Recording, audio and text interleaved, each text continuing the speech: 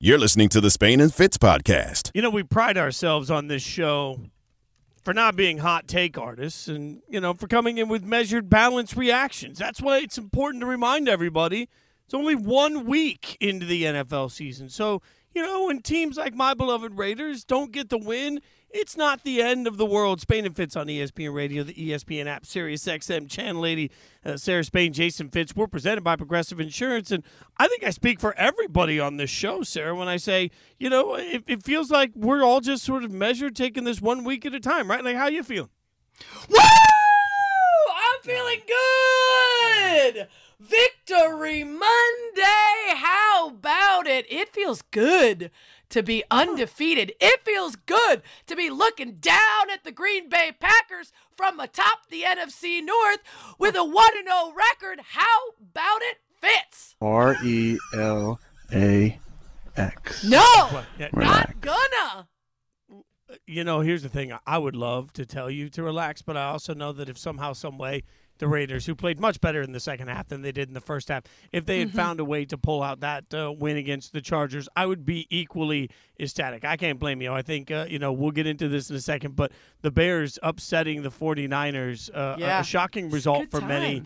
I was surprised by that. I wasn't surprised to see the Raiders beat by the Chargers, who, I think are the second-best team in the AFC. I was surprised to see Derek Carr not play very efficiently. I was surprised to see 3 interceptions for an offense that just looked out of sync, looked out of whack. But I thought it was about the outcome I expected. The Bears, on the other hand, were the exact opposite of the outcome I expected. That cost me a parlay that would have made me a substantial amount of money, but I am very happy for you.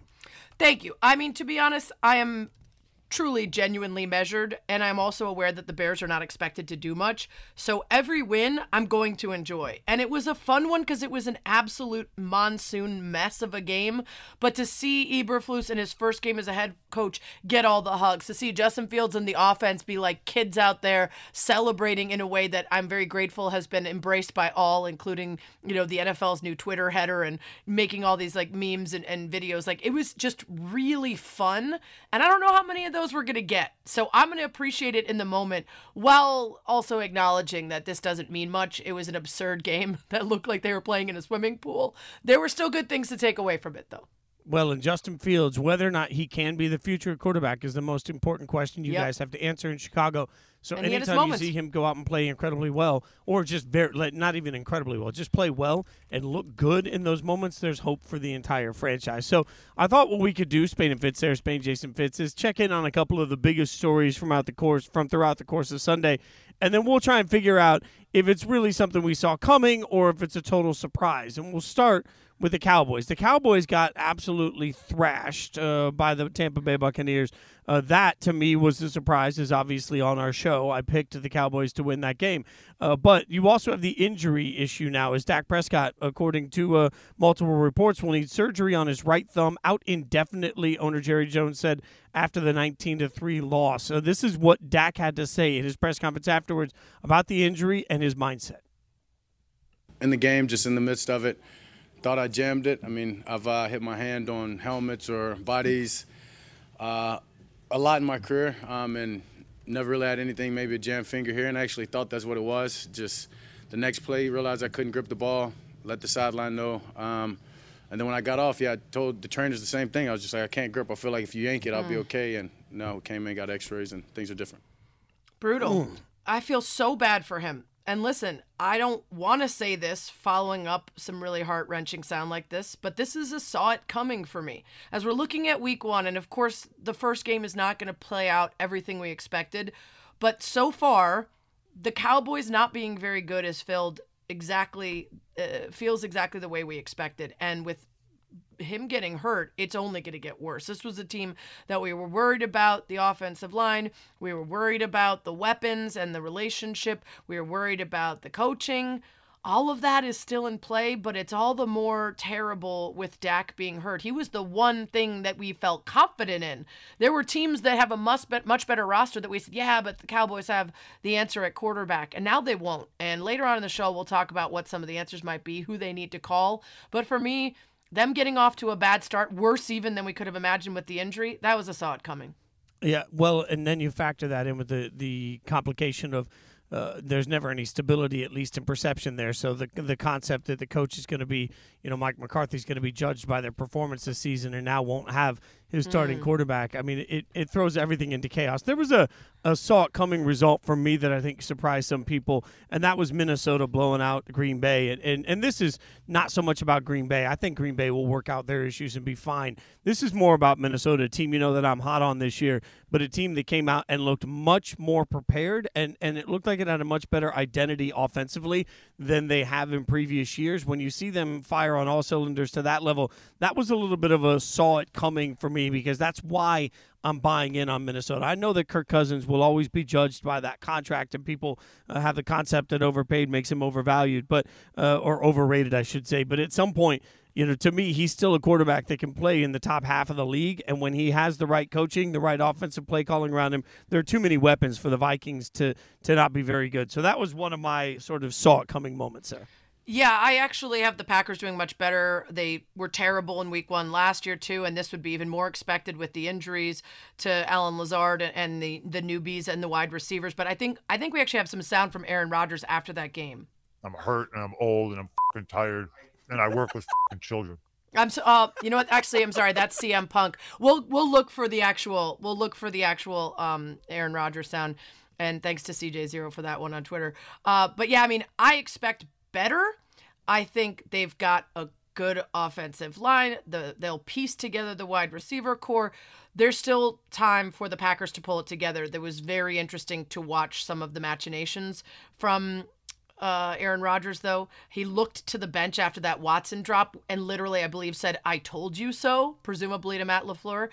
There was also almost a pick on this super easy flat route play. Romeo Doubs didn't block. Watson, again, he just stopped running on the play. And that would have been Aaron Rodgers' first pick. It looked like it could have been a pick 6 in NFC North play in like years, literally. So you could see the frustration from him and why. As for the Vikings, they looked really good. And you're right about Kirk Cousins. When he's on, he's great. The problem is when he has to read the field and make a play when it's unexpected to him, when the other team starts playing against him in a different way, things change. And that's going to come later in the season. And unless he can prove otherwise, he's still the guy that, to me, is a great deep ball thrower and is not trustworthy when the picture, as they say, changes too much for him. So if we saw those games coming, Sarah, was there a game that really surprised you yesterday? Yeah, I would say if my saw it coming was the Cowboys, the surprise for me was the Bengals. And they have plenty of time, and we'll play some Dan Orlovsky sound later on that I agree with about, expecting Joe Burrow to really start reading the field the way we expect him to. He was out with some injury or, the appendicitis or whatever. But a pick 6 on the first play where he's staring him down, and Minkah Fitzpatrick has it read the whole way. The O-line that they spent the whole offseason just working on that, completely letting him down.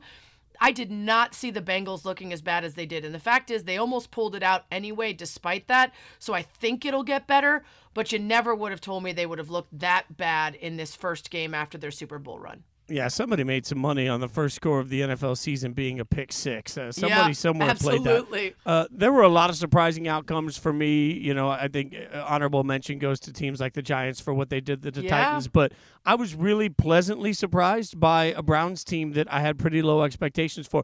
I did not think that we would ever find ourselves saying, you left too much time on the clock, and that's exactly what they did. Is the Browns go down the field and score a game-winning field goal as time is about to expire to get the win over the Panthers. It was a gutty performance. Nick Chubb went off. It was absolutely spectacular in that game. So a Browns team that I was pretty much ready to write off given their quarterback situation actually proved me wrong on that. We're going to break down and Cade York, by the way, real quick. I mean, they spent a lot of the offseason telling us how great Cade York was and why they decided to, draft him so high. And then immediately week 1, he goes off with the 58-yarder and proves them right. Yeah, 58-yarder that he made look effortless. I mean, that was good for them in that big win. ESPN Radio is presented by Progressive Insurance. Looking for a career you'll love with flexibility, great pay, and benefits, and one of the country's top workplaces? Come join their growing team. Go to progressive.com/careers and apply online today. Okay, we've got all sorts of action from Sunday to break down. Plus, we're going to help you try and figure out how to make some money tonight. We're going to recap some picks, get you paid.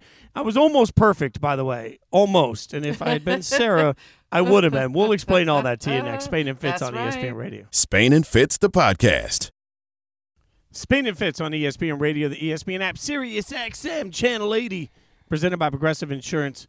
You guys can hit us up on the Dr. Pepper Twitter feed, at Spain and Fitz, at Sarah Spain, at Jason Fitz. And you know what, Sarah? We got Monday Night Football tonight. And let's start there, because Monday Night Football tonight is going to give everybody the opportunity. Kickoffs in about an hour, so everybody's trying to figure out what to do and how to gamble through it and what the best plays are. There's an article out there on ESPN.com today on the Chalk site that I'm a little part of the panel. Everybody should check that out. And also, Joe Fortenbaugh, one of our favorites, our buddy, ESPN betting analyst, we asked him to lay out some best bets for us. So here is what Fortenbaugh thinks is the closest thing to a sure thing for Monday Night Football. 3 picks I'm looking at for Monday Night Football. Number 1, the side. If you can get Seattle plus the 7, I would play it. If not, I would pass. A lot of points in a game with a total of just 44. And for Denver, debuting a rookie head coach, offensive coordinator, and defensive coordinator, there could be a learning curve on the road in one of the most hostile environments in the NFL. Bet number 2, it's the total. It's actually a bonus bet as well. Under 44 points and under 21 points in the first half. Seattle likes to play slow. 56 plays per game last season, last in the NFL. Denver's defense should be able to get plenty of stops against an inexperienced Seahawks offensive line, not to mention quarterback Geno Smith, who's completing just 58% of his passes for his career. And then finally, my favorite bet of the evening, Broncos running back Javonte Williams over 18.5 receiving yards. This is what he averaged last year, but most importantly, no team in the NFL gave up more receptions and more receiving yards to opposing running backs last season than the Seahawks. Look for Russell Wilson to check it down early and often to Javonte Williams, who goes over 18.5 receiving yards. So those are Fortenbaugh's best bets, Sarah, but I think it's interesting because the variable here of Russ taking on his old team is just such an interesting part of this that I don't know how to factor that in, and I also feel like there's a human element of Geno Smith standing there looking at the guy he's replacing on the other sideline. There's got to be just an inherent pressure that comes with that. Absolutely. This is one of those teams in the Broncos that I have so many questions, and I'm really anxious to see what it actually looks like out there. What does it look like with the new play callers, the new coaches? They've got a great running back duo. That's going to help. But Hackett and Russ, how much say does Russ have? How much is he going to be cooking? How is his chemistry? I feel like, Ross and Judy, what is that going to be? So, I think this is going to answer a lot of questions. I know it's only week 1, but those are some good picks. I'm surprised you didn't ask me, since I made $75 on my Bears yesterday. On the Bears. Ooh, yeah, the Bears cost me money and made you money. I don't know, like I'm not surprised you got it right, you though. Just have to believe, man. Usually, they weren't all you positive do get bets right. I put on them. You know what I'm saying? I knew what to bet, which was the money line, and I actually lost on one of them that had them scoring less in the second half than they ended up scoring. But overall, still a plus 75 on the day. Well, that doesn't surprise me because let's face it, you pick better than I do, which we were reminded of for the ESPN Radio Pick'em Challenge, right? So for anyone that wasn't tuning in on Friday, shame on you. But what we're doing is across all the ESPN shows, we get a slate of 3 games, and every show is picking the same 3 games against the spread. And we decided for our show that we just alternate weeks. So I got to pick the 3 games for week 1 that represented Spain and Fitz. The first game that I picked was Raiders Chargers. Chargers were favored by 3, and I picked the Chargers. Woohoo! Well Look done. at that. And I agreed with you. Yeah, well, I don't think this was a hot take. I was a little surprised, though, by Derek Carr not being better. And that's something he talked about at his press conference there. He talked about maybe where he went wrong in his approach in this game. We did too many good things. I was way too aggressive.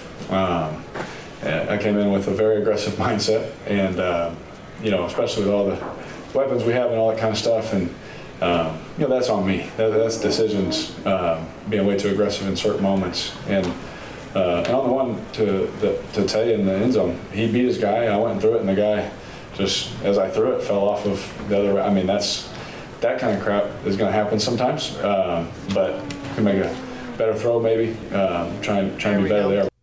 That's what I was going to say. On that one, better throw. You underthrew him. The defender didn't do anything. You didn't hit him in stride, and you gave time for the defense to get under the ball. Yeah, I mean, Carr looked like he needed preseason reps. Like, I know that that's a hot take, but, nobody wants to play their guys. Been a while since they played together in college. They needed a little time.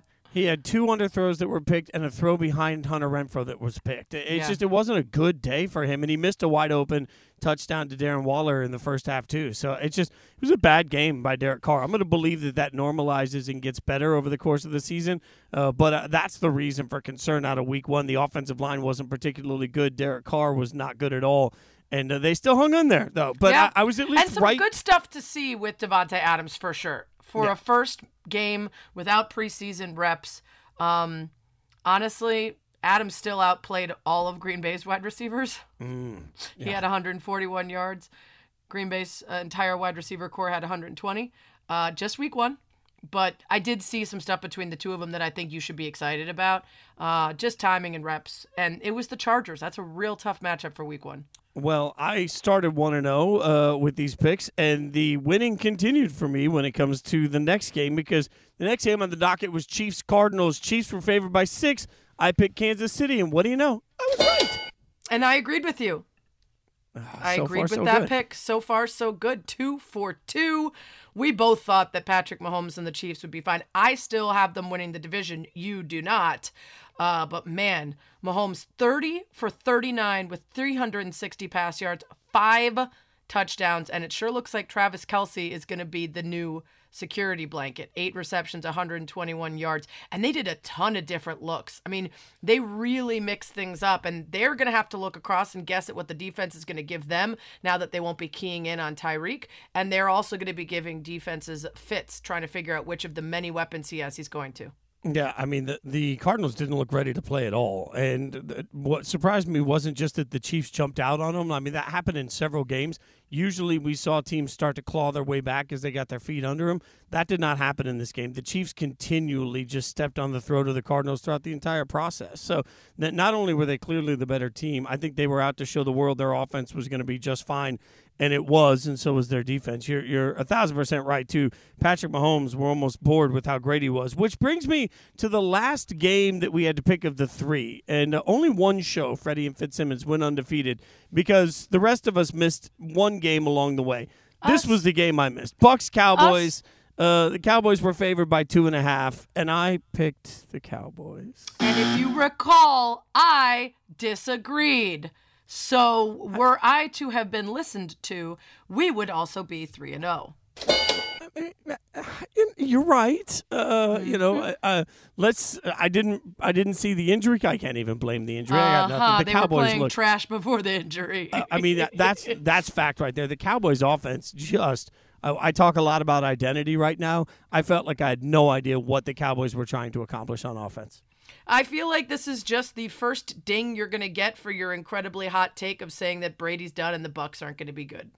Oh, well, the Bucs just beat the Bucs just beat a trash team. I'm not going to give them any credit that you yet. bet Come on that you thought would cover. I mean, I was only wrong on that part. Whatever, I got to tell myself. What are the Cowboys' options now that Dak will be sidelined for considerable amounts of time? We'll ask an expert next. It's Spain and Fitz on ESPN Radio and the ESPN app. Spain and Fitz, the podcast. Dak Prescott, this is one of the best players in the league. Got hit into the helmet or the hand of Shaq Barrett. He's out of the game. And all of a sudden, now you're going to take him away. Yes, he has an injury above his joint and his thumb up here. And I wouldn't give up a second or a third round pick for someone like Jimmy G or Tyler Huntley because I think right now it's just really hard for them to control the line of scrimmage. 105.3 The Fan with the credit there as you hear about Dak Prescott, 6 to 8 weeks out. A bummer for him. I'm trying to find a bright side, and the only one is that potentially he could watch the Emmys tonight instead of having to grind tape. I don't know. Maybe he's into the red carpet. It's Spain and Fitz, Sarah Spain, Jason Fitz, ESPN Radio, ESPN app, Sirius XM Channel 80. He might be watching Monday Night Football. We'll get to our preview of tonight's game a little bit later in the show. But let's talk some of the biggest news of the NFL after this weekend. ESPN senior NFL reporter Jeremy Fowler joining us now. Let's start with the Dak news, Jeremy. The Cowboys already had a lot of question marks. Now, what's the plan at quarterback, and who could they consider bringing in? Yeah, Sarah, the options are pretty limited because if you go try to get a Jimmy Garoppolo or even a Mason Rudolph from Pittsburgh, it's going to cost you a draft pick that they probably don't want to give up for a short-term fix. But the free agency options are pretty scarce. this week I'm hearing that they will start Cooper Kupp. I mean, that's loosely the plan right now. They'll elevate Will Greer from the practice squad. Those are not great long-term solutions, but they can get them through this week and they can figure it out. I expect them to sort of scour the earth. They'll look at all potential options here. Rudolph in Pittsburgh does make sense because he's the odd man out there because they have Kenny Pickett and Mitchell Trubisky. So maybe there's like a player-for-player swap they can do to help both parties. What does this do to the pressure overall on Mike McCarthy? Well, it really depends on your perspective. I think it could actually help him in some cases because, now the expectations are pretty low, right, which is rare in Dallas. He really wasn't blessed with, a well-equipped roster in relation to last year when there really were no excuses. That was a team that was ready to win. And so, but it's still Dallas, and a losing season wouldn't be tolerated. That'd be 2 losing seasons in 3 years if that happened. Probably would be tough to overcome. But, they do like McCarthy there. They're not plotting for his demise over there, and they want to see him succeed. So they'll give him some time and see how – I think how he handles the situation will go a long way beyond just the wins and losses. ESPN senior NFL reporter Jeremy Fowler with us here on Spain and Fitz at JFowler. ESPN is where you can follow him on Twitter. Another injury, T.J. Watt with that pec. How long are the Steelers expecting to be without him? Well, I've been checking on that tonight. I'm told they still don't have a firm answer because he's getting second opinions, and they're kind of trying to figure out the exact severity, not only whether it's torn, which it seems to be, but like could he play through it, or does he have to get it surgically repaired? That, to my understanding, has not been determined yet, and they feel like if there's one guy who could play through this, it's probably him.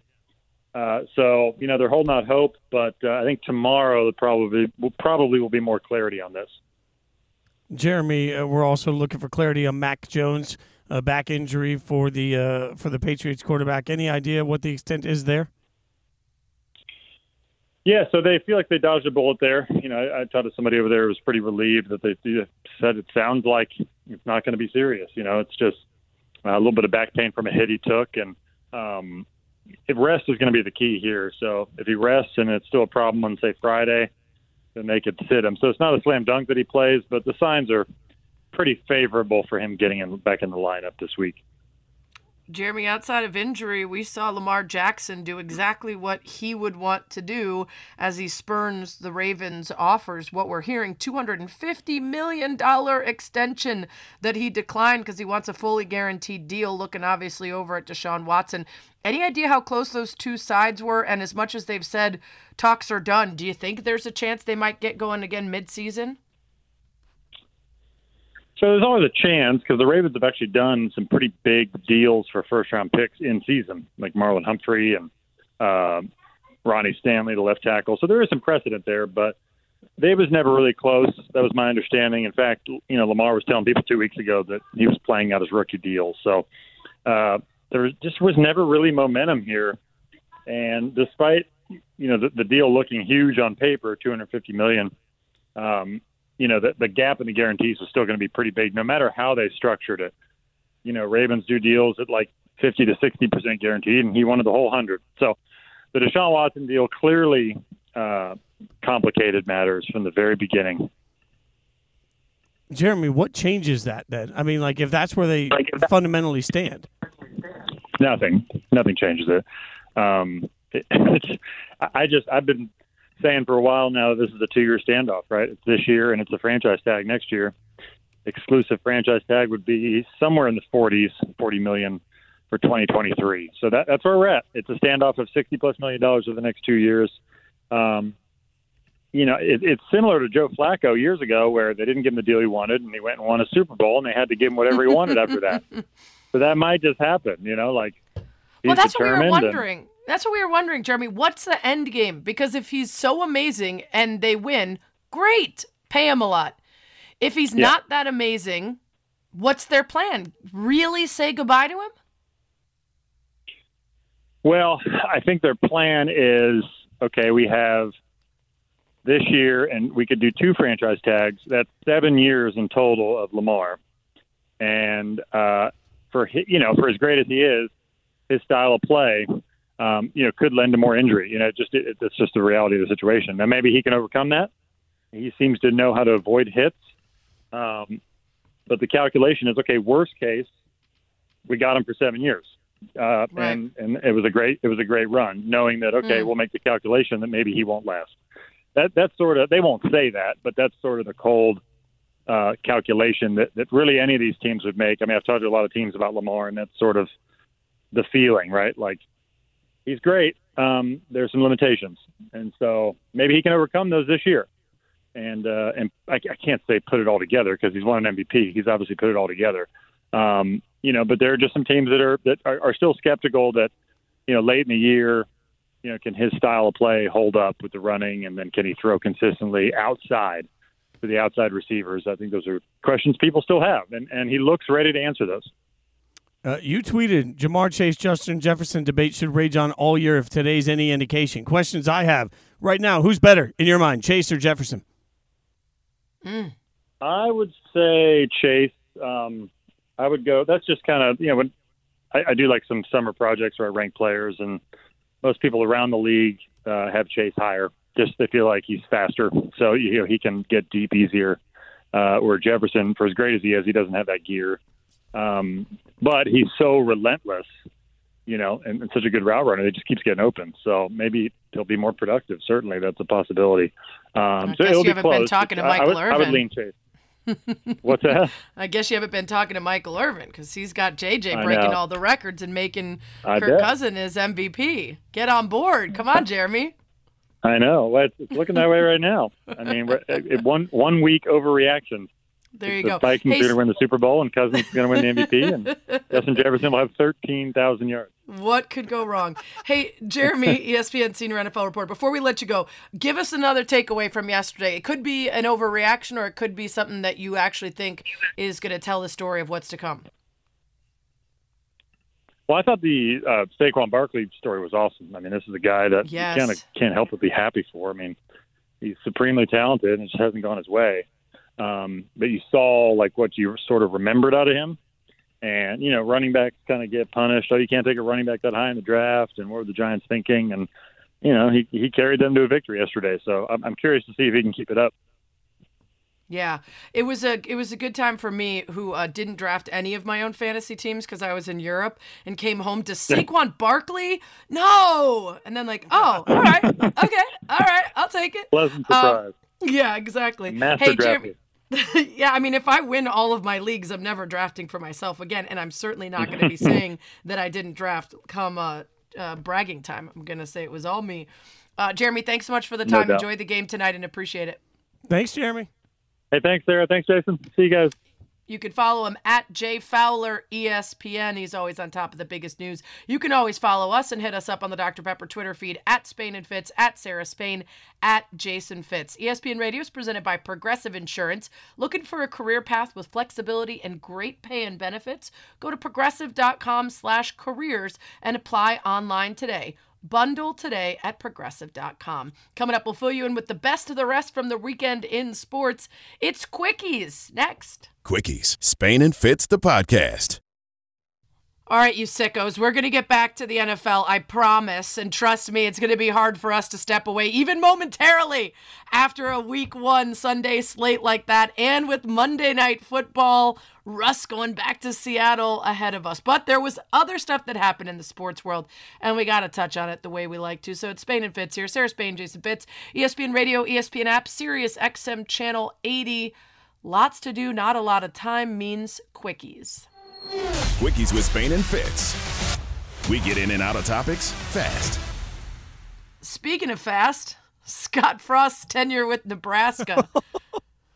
Yeah, the old Sunday NFL news dump, right? When everybody's settling in, watching all of their games, let's just slide in the announcement that Nebraska fired Scott Frost. They lost to Georgia Southern. The athletic director, Trev Alberts, made the move just 3 weeks before his $15 million contract buyout would have been cut in half.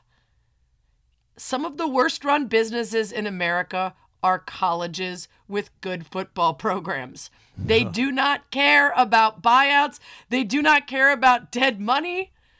The boosters will pick it up, right, Fitz? I mean, that's an alarming check They Gross. were so unhappy with his work that they decided rather than wait 3 weeks and save $7.5 million, they're just going to write it off and get him out of the building right now. And that's, look, Scott Frost has not done a good enough job. Will this move make Nebraska better this year? I doubt it. I mean, I don't have some great feel that Nebraska's about to go on a run, right? So this is all about trying to get ahead of bringing in another coach, I guess. But also, I don't see why you need that timing right now. So I understand the move, and Scott Frost certainly was about to get fired. I just think the timing of it is, at the very least, just dumb. 16-31, 3 games into his 5th season. Associate head coach Mikey Joseph named the interim coach for the rest of the season. To your point, I don't know if that makes them better, but maybe it gets the boosters off the back of the AD, gives them time to get first dibs on another coach, and just gets the train directed in a different way. But man, if you add up all the money that these colleges eat in coaches that they have to pay exorbitant money to get and turn out to not be good, oof, it's painful. It really is. All right, next story. Quickies. Here is Heidemann. 10 seconds left in game 1. Heidemann finds Bonner. Bonner looking for space. Leans in. Can hit the 3. That will do it. The Las Vegas Aces take game 1. Yeah, this was a shocking start where a lot of people think the Aces are going to be the absolute favorites, potentially doing away with Connecticut quickly. And it was close at the half. They started off very poorly, but they ended up figuring it out. 67-64 win over Connecticut. So the Aces take a 1-0 lead in the WNBA Finals. A'ja Wilson, what can you even say? MVP, Defensive Player of the Year. She had 24 points, 11 boards, 4 block shots. And Chelsea Gray, who I'm going to keep calling Chelsea Dagger, 21 points, 3 assists, some huge plays. So your Aces had to work a little harder than expected, but they got it done. Yeah, but, I keep thinking about a Connecticut team that managed to make Chicago look ugly at times, right? And so as I saw that first half, it just felt like that's what we were seeing again. You never know with this Aces team. Once they get hot shooting the ball, they're virtually unstoppable. But it just was so out of rhythm in the first half. I left that first half wondering if it was a combination of the sun and a combination of the environment and the atmosphere. A lot of pressure on this Aces team to go out and win. That crowd was mammoth again. Mm-hmm. The expectations are huge again. It felt like they were tight and it was ugly. And then in the second half, it was the Aces that we're used to seeing. So I'll be interested to see if they can carry that momentum, because Connecticut has a way to make everything look difficult. But once the Aces got on fire, they were unstoppable. They are the better basketball team. They should win the WNBA championship. I have to give respect to the Sun. I don't want to because I'm a bitter Billy, but they have done a lot better than many give them credit for, and they made the Aces work for it. Also, by the way, you mentioned that crowd. A new attendance record for the Aces, 10,135. The building was wild. Holly Rowe took a decibel meter reading of the crowd. It peaked at 108 plus. She said Ohio State football last week with 90,000 people peaked at 104. Now, there's a roof on the building. It's everybody packed on top of each other, but you still got 10,000 people out louding 90,000. So, pretty incredible. All right, next story. Quickies. DeYoung deals. Pujols swings and lifts a high fly ball. That's it deep. Center field. It might go. It's a gunner. It's a gunner for Pujols. He gives the Cardinals the lead in the 9th inning with home run 6, 9, 7, all alone in 4th place in Major League Baseball history. We're just stacking stories on stories where I have to be a mature professional and not let my inner hatred spill over. Cardinals, gosh darn it. Respect to Albert Pujols, 697th home run. That moves him past Alex Rodriguez for 4th place on the all-time MLB list. It was a 2-run drive in the 9th, putting the Cardinals ahead 3-2. He also homered Saturday night, so now he trails only Barry Bonds, Hank Aaron, and Babe Ruth. That's pretty darn good, especially for a 42-year-old who's, playing in his last season and still cranking them. Yeah, I think that's the biggest part of it. Just the age and then the pace that he's hitting at this year was really unexpected, right? So we're seeing this resurgence as he knows he's 1 foot out the door, it just seems to be that he's found this rhythm right now that is unstoppable. Like I asked Carl Ravitz the other day, I was like, is he going to get to 700? And he's like, yeah, I don't doubt it at all. And I don't know that we would have said that 6 or 7 months ago. So, I think this speaks to just he's on fire right now, and there's something special going on. And these are the moments that baseball gets casual fans like me incredibly invested because of what we're seeing. And I would say when he announced he was going back to the Cardinals, or I guess when they announced they were bringing him back, I kind of rolled my eyes at, all right, we're bringing back the old guy. What's he going to do there? This is kind of silly. But now as he's getting these really incredible career moments in a Cardinals uniform, it's pretty special. It's pretty special to be able to do it and to contribute at this point. So I guess I was wrong for once. All right, it's Quickies. Next story. Quickies. All right, let's react to some of the games of the weekend in college football. I'm laughing because I feel like I jinxed Notre Dame, Fitz. I asked our guest on Friday, what's more likely, that Notre Dame blows it to Marshall or LSU eats it against Southern? And of course the answer was Marshall's a much better football team and deserves more respect than Southern, but also like that Notre Dame might have a little trouble with them, and sure did they. Wow. Yeah, I mean, to me, it's still a stunning result. By the way, Marshall head coach Charles Huff will join Freddie and Fitzsimmons at 8:30 p.m. tonight Eastern time. Want to check that out. But, yeah, Marcus Freeman, the head coach of Notre Dame, is now 0-3 when you count the bowl game that he also lost. No Notre Dame head coach has ever started 0-3. So even though he looks like a supermodel when he walks in the room and seems like the coolest guy you'll ever meet, he's got to figure out a way to get his quarterbacks playing competent offense. They were not, and it wasn't just that they lost to Marshall. It's that Marshall was clearly the better team on the field that I think was stunning to me. Notre Dame did not look like they have any clue what they're doing offensively, and now I'm sitting here saying all this credit we were giving Ohio State a couple of weeks ago for being able to shut down this Notre Dame offense. Maybe Ohio State fixed their defense. Now we were overreacting. Like maybe we should see a little bit more before we presume that this offense was really worth shutting down in the first place. I saw Mike Golick Jr. tweeting about it, and maybe he's just trying to make himself feel better, but he did say that expectations for Notre Dame every year are not necessarily realistic, and maybe this is just an earlier step back than they expected, but the step back was to come. I hope for Marcus Freeman that he gets some patience to get a little time in there. None of these are his recruits, and it's hard to judge yet. Anything else from the college football weekend that stood out to you? Obviously, Appalachian State, the celebration was dangerous. Yeah. Well, and Texas A&M's going to have to start winning football games. Last time I checked, Jimbo is not a head recruiter. He's a head coach. He's got to start getting those recruits to play at the highest possible level. Also, quickly, Georgia is clearly the best team in the country. Yeah. Georgia reclaiming #1 from Alabama. Notre Dame is out after 80 straight appearances there. Wow. It's going to be a fun season for that. Monday Night Football is going to be fun, too. Seahawks-Broncos starting in 20 minutes. We got you covered next. Spain and Fitz, the podcast.